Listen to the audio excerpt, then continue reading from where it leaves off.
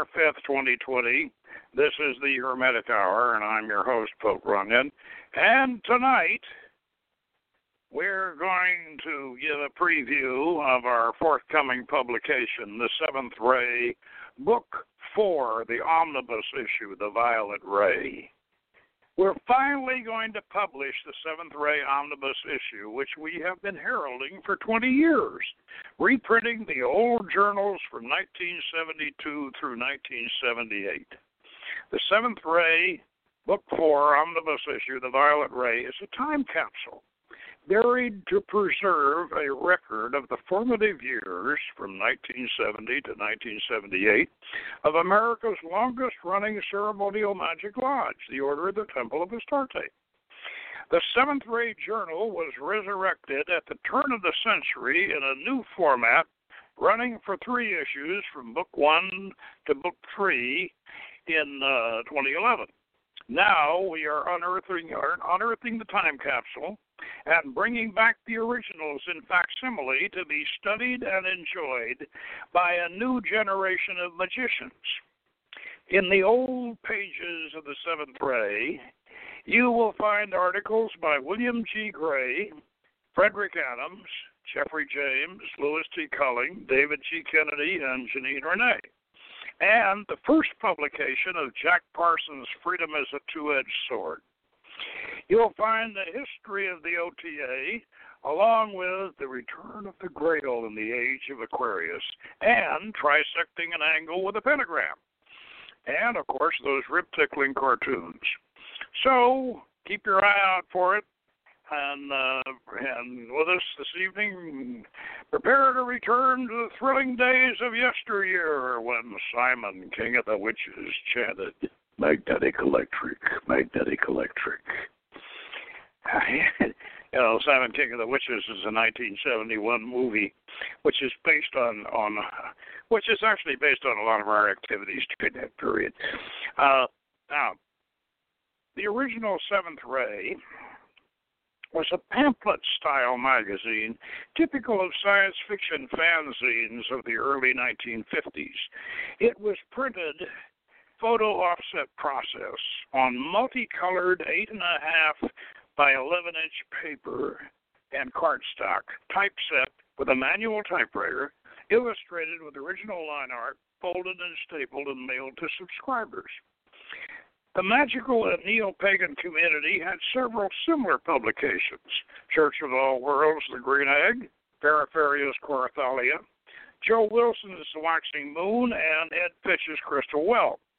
We all advertised in each other's journals, and we networked in a fashion similar to science fiction fandom.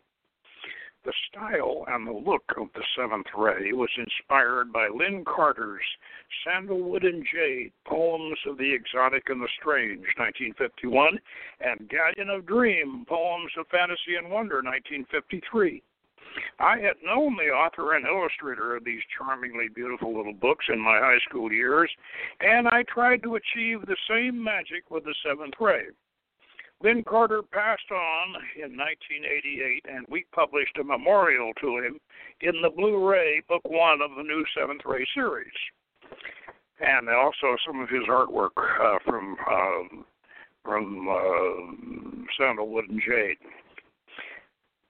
Now, on page 135 of the Seventh Ray, Book 3, The Green Ray, February 2011, there is a boxed announcement for the forthcoming omnibus issue of the Seventh Ray, which would reprint all the old 1970s issues of the journal in a new typeset, we said, with original illustrations. Below this was another announcement heralding Adamson's quest. As a separate forthcoming publication featuring chapters from the 1970s Seventh Rays in new typeset with original illustrations, combined with new chapters from the 21st century Seventh Rays and the previously unpublished 12th chapter. Now, after nearly 10 years, we're finally fulfilling that promise. We published Adamson's Quest in March of 2019 in new typeset and current editing, combined it with another novel, Shamgar the Purple Dragon. This was, of course, putting the cart before the horse, but transcribing Adamson from the old photo offset typewriter scripted Seventh Rays was something of a test run for this omnibus issue.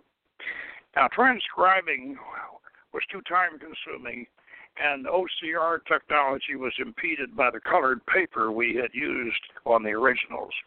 It made our little magazine more attractive and distinctive, but conversely, it made legible reproduction virtually impossible until we discovered software that would drop out the colored backgrounds behind our ancient typewriter typeset.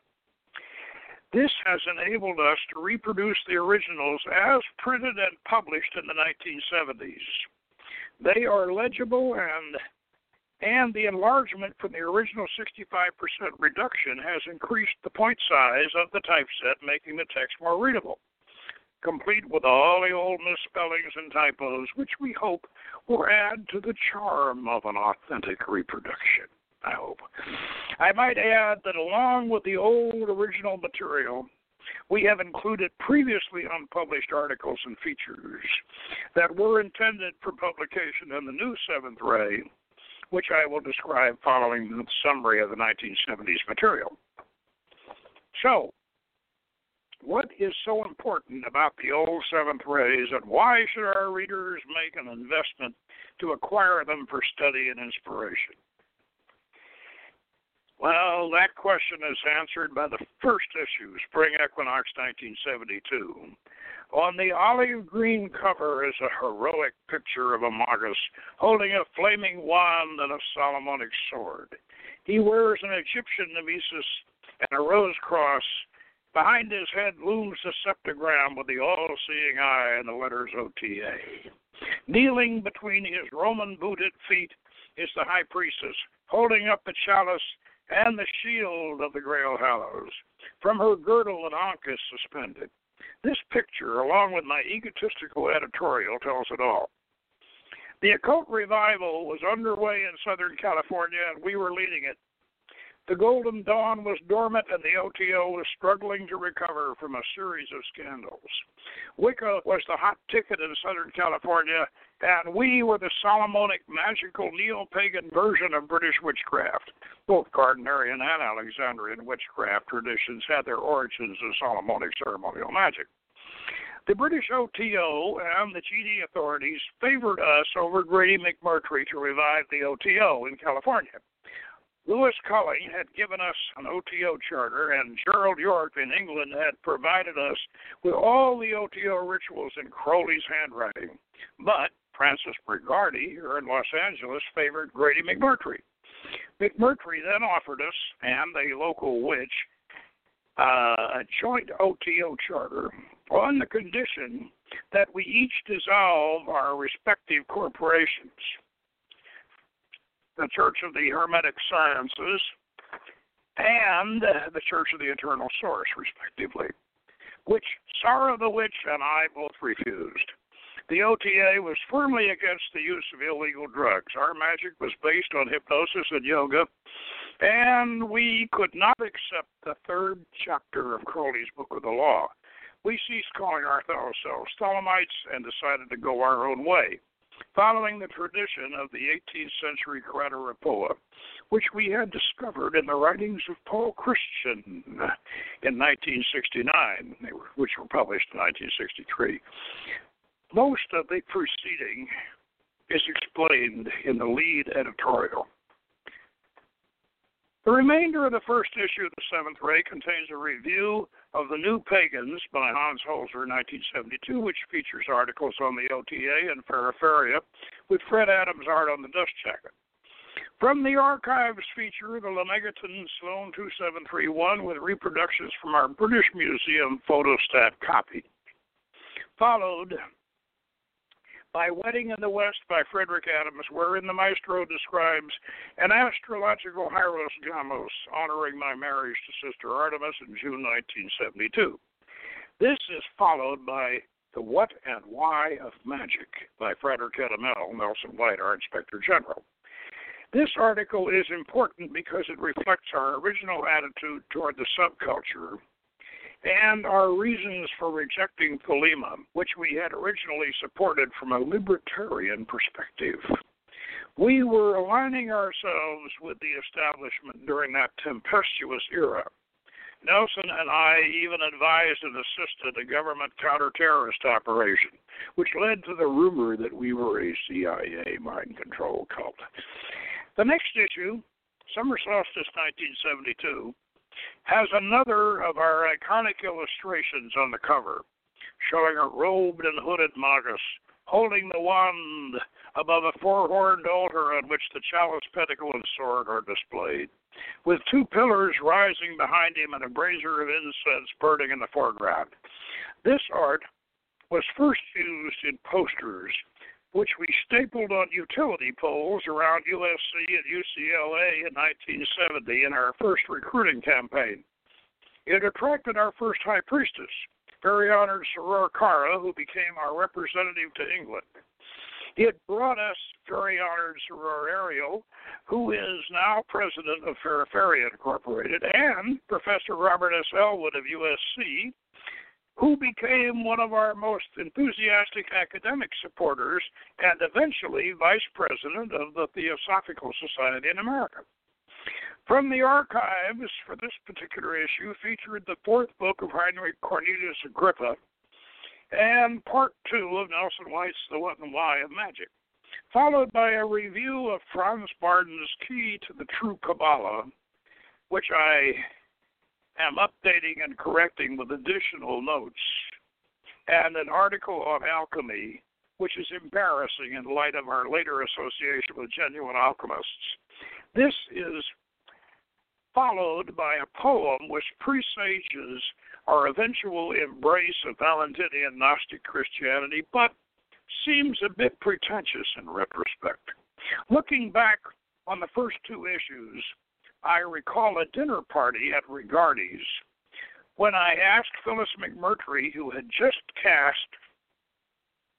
horoscope, why she seemed afraid of me. She did not answer, but Rigardi answered for her. We're all afraid of you, Pope. Issue number 3 has an editorial on initiation, an article on Tibetan Mon religion that needs to be rewritten. If you're listening, Joe, yeah, you wrote that one, and it does need to be rewritten. And the third concluding part of Nelson White's What and Why. The fourth issue, Winter Solstice 1972, was a lead editorial on the philosophy of magic, which still holds up, followed by Why Magic by British author William G. Gray, from whom we learned some of our visualization training methods. This was followed by Frederick Adams' mostly political essay on the Knights Templar.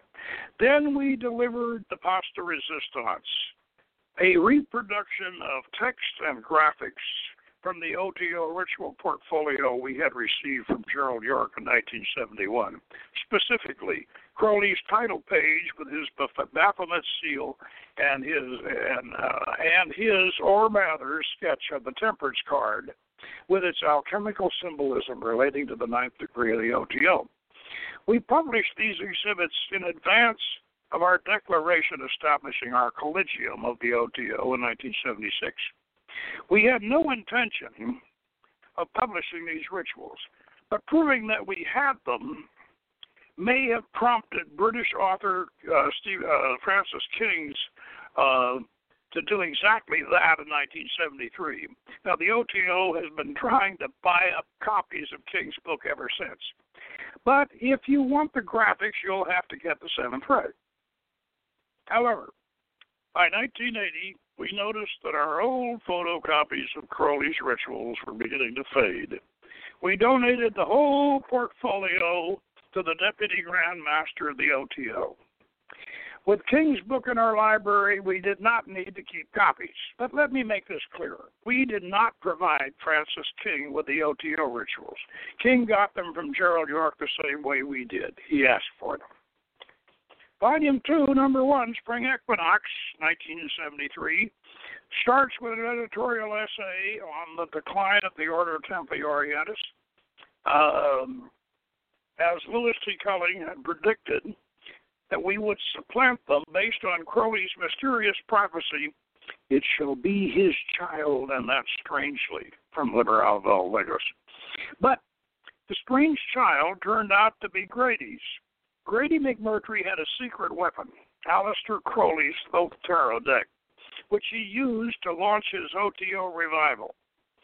Our presumptive editorial was followed by Standards of Survival by Frederick Adams, which is mostly legal and political. And then the first chapter of Lewis Culling's history of my association with the O.T.A, which magical historians will find interesting.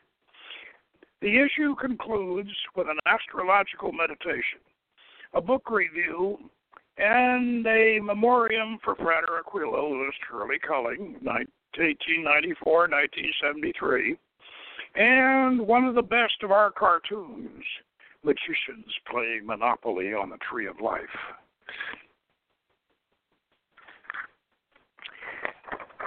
Volume 2, number 2, Summer Solstice 1973, begins with an important editorial essay, Magic and the Neo-Romantic Movement. This was inspired by Robert Elwood's Spiritual Groups of Modern America, 1973, in which he classified the neo-pagan movement to include the O.T.A, Feraferia, and the Wiccans as a resurgence of 18th and 19th century Romanticism. I broadened this menu to include the Society for Creative Anachronism, the Renaissance Fair, and LOSFIS, the Los Angeles Science Fiction Association, as elements of an anthropological romantic revitalization movement as a theme for my master's thesis in anthropology from California State University at Northridge in 1980. A History of Magical Cults and the Rise of Neo-Paganism in Southern California, 1980. Don't try to find every copy has been stolen in Northridge.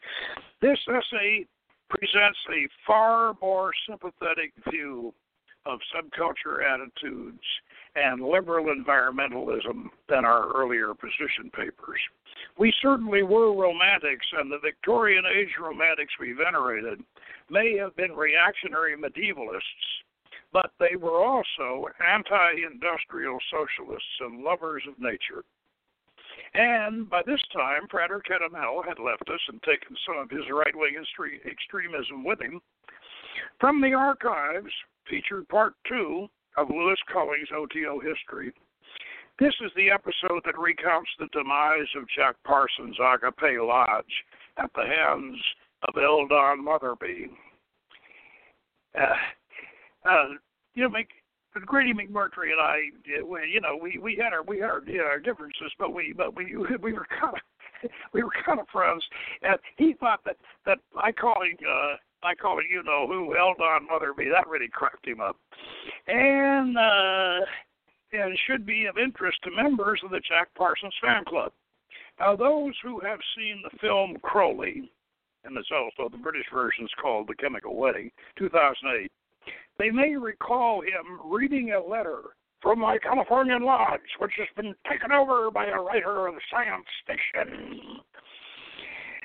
That letter was from Louis T. Culling, and was the reason that Culling was given an O.T.A charter, which he passed on to us, and which we used to establish an O.T.A collegium, which eventually published Jack Parsons' book, Freedom is a Two-Edged Sword, in the Seventh Ray for the first time in 1976. Volume 2, number 2's cover story was Adamson's Quest, Chapter 1. The novel was to continue chapter by chapter until our final issue, number 20, in 1978.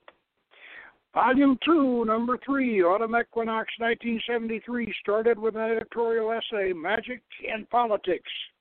And this was primarily a reflection on our experience in the 1972 Themis War, which was a brouhaha in the neo-pagan community over public displays of illicit sex and drug behavior.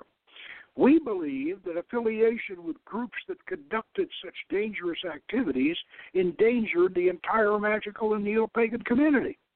This was similar to our position regarding the O.T.A.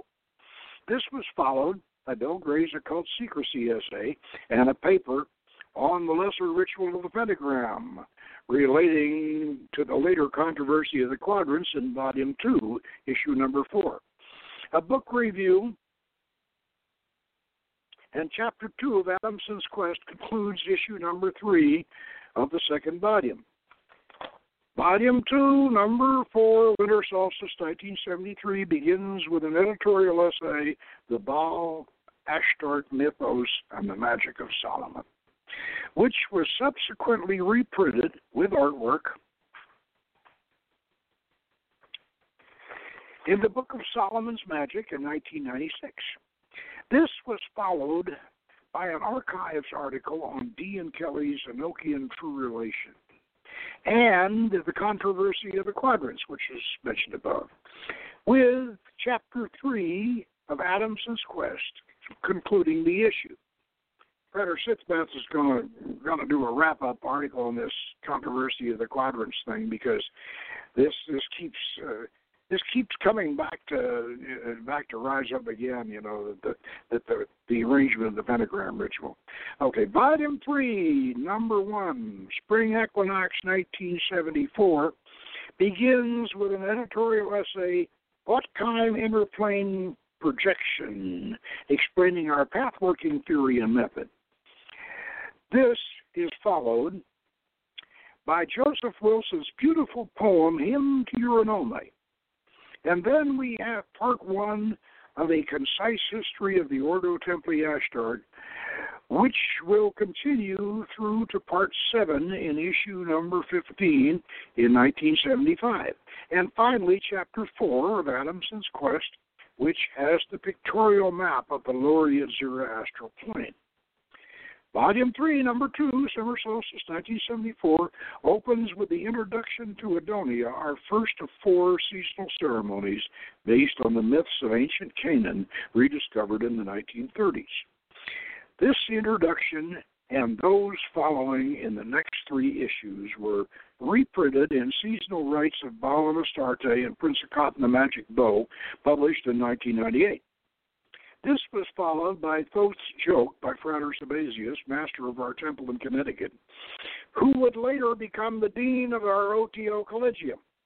See the Seventh Ray Book 2, The Red Ray, published in 2000 on page 14. This was followed by Part 2 of the Concise History and an article on our modern technique of ceremonial magic, emphasizing a somber hypnotic approach over hysterical frenzy and conjuration. A critical review of The Exorcist, the film and the novel, concluded the issue. Volume 3, Number 3, Autumn Equinox 1974, begins with an introduction to the Festival of Seven Gates, our autumn seasonal based on the Rashomon tablets, and Ishtar's Descent and Salome's Dance of the Seven Veils, followed by Part 3 of the Concise History and Chapter 5 of Adamson's Quest, a cartoon satirizing the male leaders of the neo-pagan community, and a book review of the reissue of Crowley's Magic Without Tears concludes the issue. That cartoon, by the way, actually looks like a number the characters look like a number of the leaders of the pagan community at that time, and that really amused a lot of us. Okay, Volume 3, Number 4, Winter Solstice, 1974, starts with the introduction to the Festival of Helios, Balsamin, and then Soror Artemis's The Magical Heritage of Egypt and Babylon, Chapter 4 of the Concise History of the O.T.A., Chapter 6 of Adamson's Quest, a cartoon showing an Animal House version of a Magical Lodge party, along with a little ditty, which I'll see if I can remember it. We are the Great White Brotherhood, we're all for love and motherhood, calling down the angels in a transcendental way. We never curse, we never hex, we don't believe in booze and sex, we'd rather fast and pray. Let's see. In Chapter 4, the Concise History, Chapter 6 of Adamson's Quest, and The Feminine Mysteries by Joe Wilson, and The Emerald Table of Hermes Trismegistus, rendered by Frederick Adams. That's Frederick, now Frederick Adams, that's myself. Volume 4, Number 1, Spring Equinox 1975, begins with Nuptia, the vernal equinox ceremony, followed by the Golem from Sister Artemis, the Witchcraft by Frater Valerian, O.T.A, Jack Parsons, and this predates our Collegium Declaration in 1976. We were testing the waters. Next was an article in Astral Projection and Ceremonial Magick by Frater Nimrod. Part 5 of the Concise History of the O.T.A. and a poem, Flight, by Soror Athena, which concludes the issue. Volume 4, Number 2. Summer-Fall 1975 began with a lead editorial on mysticism and magic. This was written before I had undergone my Tibetan Tantric training in 1985 or my Amanita Muscaria experiments in 2000, but I had experienced LSD in the 1970s, and I was insightful enough to observe that illumination before individuation was expanding consciousness before extending it. I think I'm going to give that one to the Master Go. Then we had a critical book review on Denning and Phillips' Magical Philosophy, 1974, and the archives feature excerpts from the Panarion of Epiphanius, followed by Chapter 7 of Adamson's Quest and Part 6 of the Concise History of the O.T.A. Volume 4, Number 3, Winter Solstice 1975 starts off with my editorial essay, Gnosticism versus Paganism in the Ancient and Modern Magic, which presages our eventual synthesis of the two modalities in Rosicrucian Yoga. This is followed by a fictional tribute to paganism, Daughter of the Oak, leading into one of our most important presentations, the epic poem Cult of the Sangreal, which describes and defines our vision of the Western esoteric tradition from Solomon to Parsifal, pagan theurgy to Rosicrucian thaumaturgy, providing an outline we were to follow into the 21st century and providing us with a prophetic prologue for our first degree initiation. This is followed by a review of two books by Kenneth Grant. In the Magical Revival 1973, we are mentioned obliquely, which gave me the excuse to predict our coming Collegium Declaration. The issue winds up with the final Part 7 of the Concise History of the O.T.A., which deals with the contentious departure of our Inspector General, Nelson White, and our establishing of the Montalban Hermitage and Temple in Pasadena, where we remained from 1974 to 1997. Volume 5, Number 1, Spring 1976, begins with the return of the Holy Grail in the age of Aquarius Leo. This is a significant astrological configuration connected to our Sangreal vision. Applying the doctrine of astrological opposites, we demonstrated that as we enter the age of Aquarius, the water bearer is pouring his heavenly river into the crater on the opposite side of the celestial sphere. This is followed by Chapter 8 of Adamson's Quest and a review of Ithel Coughlin's Sword of Wisdom, which is more of a biography of Moeno than of Sam Mathers.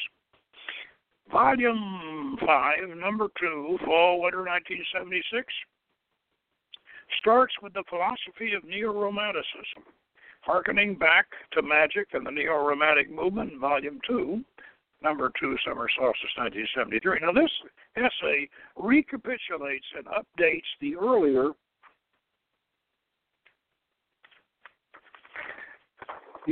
version. I was in an anthropology graduate program at the time, and I had thoroughly absorbed the ultra-liberal synthesis of environmental and social cultural perspectives. I and we, the editorial and the magisterial we, were now politically correct and eager to align ourselves with those aspects of romanticism that supported the progressive agenda. This was preparatory to our chartering the Collegium ad Spiritum Sanctum of the Ordo Templi Orientis in 1976, which we posted before presenting Part 1 of Frater Valerian's Jack Parsons' Freedom is a Two-Edged Sword. We published 4 more chapters of the essay in the forthcoming issue, but we declined to publish Chapter 2, The Sword and the State, judging it at the time to be too subversive to serve Parsons' memory and our security. On rereading it today in 2020, I have decided to publish it in the Omnibus issue with a facsimile from the original manuscript. But we must admit that the Caliphate O.T.A.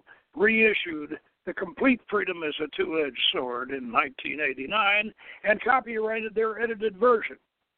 Copies of this edition now sell for $900, but it is available in PDF. We concluded the issue with a review of Robert Anton Wilson's Illuminatus trilogy, which the author thought was the only review that understood and expressed the meaning of his books. Volume 6, number 1, Spring Equinox, 1977. Lead editorial is a preview of the issue itself, followed by Soror Cara, Professor Cheryl Christensen Abel's Jungian Individuation on the Kabbalistic Quest, excerpted from her 1976 doctoral dissertation, Magical Epistemic Communities, which was a comparative study of the O.T.A. and a shamanic cult in Uganda. Cheryl was a female Indiana Jones who had been our representative in England and later completed the Tibetan Vajrayogini Tantric Yoga program, which I had accomplished in 1985. Cheryl's opus is followed by the next installment of Jack Parsons' Freedom is a Two-Edged Sword, The Sword and the Serpent, concluding the 18th issue of the Seventh Ray. Volume 6, number 2, Winter Solstice, 1977, begins with Arabian Origins of Magic and Witchcraft, which recounts the contributions of the Iranian Sabaeans to the Picatrix and the Parsifal. The editorial essay is a prologue to Parsifal and the Hermetic Grail by Janine Renee. This is followed by the first publication of our Hermetic Caduceus Western Hermetic Yoga System, reprinted in Hermetic Yoga Beyond the Middle Pillar, Volume 1 in 2015.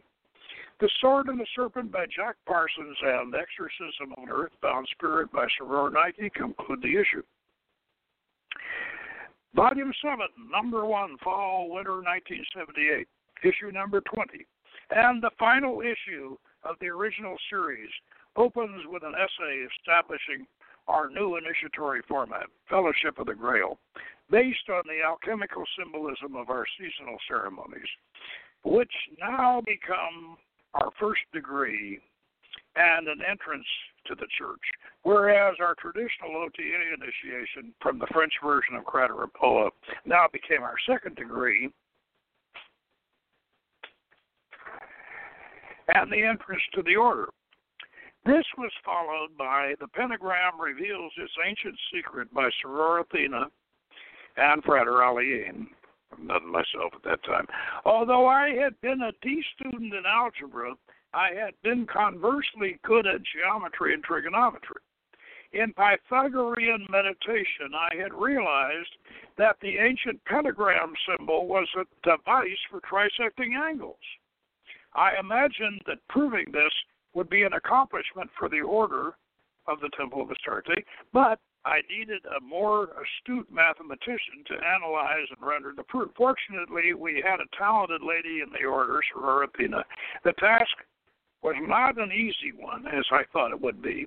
It would be, but Debbie plugged away at it and finally wrote QED on the project, becoming the second person in the world to successfully trisect an angle by geometric method. This was followed by Astral Reflections by Geoffrey James, The Woman Girt with the Sword by Jack Parsons, and then we presented a table of our magical alphabet, Hebrew matched to ancient Phoenician with all the correspondences. And then came the introduction to Wells of Power, the Golden Dawn Kabbalah by David G. Kennedy, who had been one of Rigardi's proteges, and our initiatory versions of the Priestess and the Magus Tarot Trumps. And these were appropriately followed by the Mass of the Elements, our Seventh Sacrament Communion, and an article, Magical Sacrifice by Soror Nike, then Solomon's Cipher by Frederick Adams, and the Second Rite by Soror 72. And a book review concluded the last issue of the original Seventh Ray. Let me say something a little bit about Frederick Adams, who did Solomon's Cipher. He was a very talented magician and member of the order, and he was also in the witchcraft community. And when he died, he held court at Ravensflight, our witchcraft center in Burbank. He held court on his deathbed, and I hadn't seen him in years. And we all lined up to say goodbye to David. He had a brain tumor. And when I came up, David looked up from his deathbed and he said, "Oh, Pope," he said, "I'm so glad you came. I've got something to show you." And he reached under his mattress and pulled out this roll of manuscript. And he started showing me all of the research he had done on the Kamea system of astrological talismans. And this is a very, very complex, very old system. You'll find most of it in Cornelius Agrippa, but it is not as easy as it looks. And David had done a marvelous job with this. He had just and David and I said, we got to get this published. And I said, not in the Seventh Ray. I said, I'll see, I'll help you. We'll see if we can't get Llewellyn or Weiser to publish it. And he said, well, okay, you can try. But anyway, that was the last we saw of him. He died a few days later. But after he passed on, and of course we printed a memorial for him in the Seventh Ray. And he did this little article, by the way, Solomon's Cipher, is really, really good. It relates a lot of the Solomonic inscriptions to the ancient Armenian alphabet, but his Kamea work, this was really, really terrific. And after he died, I talked to his wife, and asked her if she wouldn't let us try to see if we couldn't place it in with one of the publishers, and she absolutely refused. And basically because even though she loved him and all, but she was a witch and we were ceremonial magicians, and she just didn't, she just wasn't gonna release. I don't know whatever happened to David's work on the Kameas. But that's a little side note on this. Also, I might back on the Parson's papers. That sort of estate. The reason why I was worried about it is because Jack Parsons stated quite frankly, selective service, the craft, was wrong, and that no nation should conscript its young people to fight, to be soldiers. He thought that was morally wrong and it should never be done. And if you want an army, induce them and pay them and all, but don't drag them into military service. And at the time, I had a security clearance, and several of the members of the order had security clearances. And Jack, and I knew enough about Jack's background to know that he had and quite frankly, Jack Parsons had a good friend and colleague, Frank Molina, fellow rocket scientist, who was a communist, and Frank dragged Jack to a few communist meetings, but Jack just didn't like communism. In fact, he even fulminated against it in this essay. He even thought the French Revolution was a bloody horror, which it was, and so for Jack's sake. Yeah, because I really, Jack Parsons is one of my favorite people. I mean, I really, he's kind of like Orson Welles, but he liked Orson Welles too, by the way. And he's one of those people that I wish I had known him personally. But anyway, for Jack's sake and for our sake, I did not publish this part of it. But now that I'm looking at it, I realize that so much of the problem that we have right now in our government and in this country comes from having drafted those kids into the Vietnam War back in the 70s. We drafted these kids, and they hated it, and those we're suffering for having done that. And by the way, that selective service law is still on the books. It's still there. You still have to, the draft is still there. So, Jack was right about that. So we're going to republish when we publish all this. We're going to republish this, and we're going to show a facsimile of Jack's original manuscript just to make sure that we've got it, and of course, because the Caliphate, they went ahead and they did their own edited version of the whole thing, and they published it. So just to be straight, we're gonna. But right now, I have to say that I thoroughly support Jack's The Sword and the State. Anyway, this is what you have to look forward to on this. But I have to say this: we have been putting this thing together, and this is going to run over 300 pages. This is going to be a door stopper. So consequently, we're thinking about doing it as a hardback and making it as attractive as we can. And the other option is to split it into 2 issues of the Seventh Ray. But I think we should keep it under one, and the whole thing under one cover. And so that's probably what we're going to do. Anyway, I'm going to publish this summary or annotated table of contents that I just read you. I'm gonna publish that on the website as a blog, so you can refer to it along with that wonderful macho cover of the first issue. We'll put that up too. And so that about wraps it up. And as I say, we got the yoga, the Ressurrection Yoga book is now on Amazon. You can get it. And I've been struggling to get the cover. And Fred Adams did a beautiful cover of Mary Magdalene for that book, and I've been struggling to get it up. So I think hopefully the cover of it is Hermetic Yoga Volume 2. The Rosicrucian Yoga, and as I say, that's on Amazon right now. And of course, Adamson's Quest, which was from the Seventh Ray, and that's and that is on Amazon also.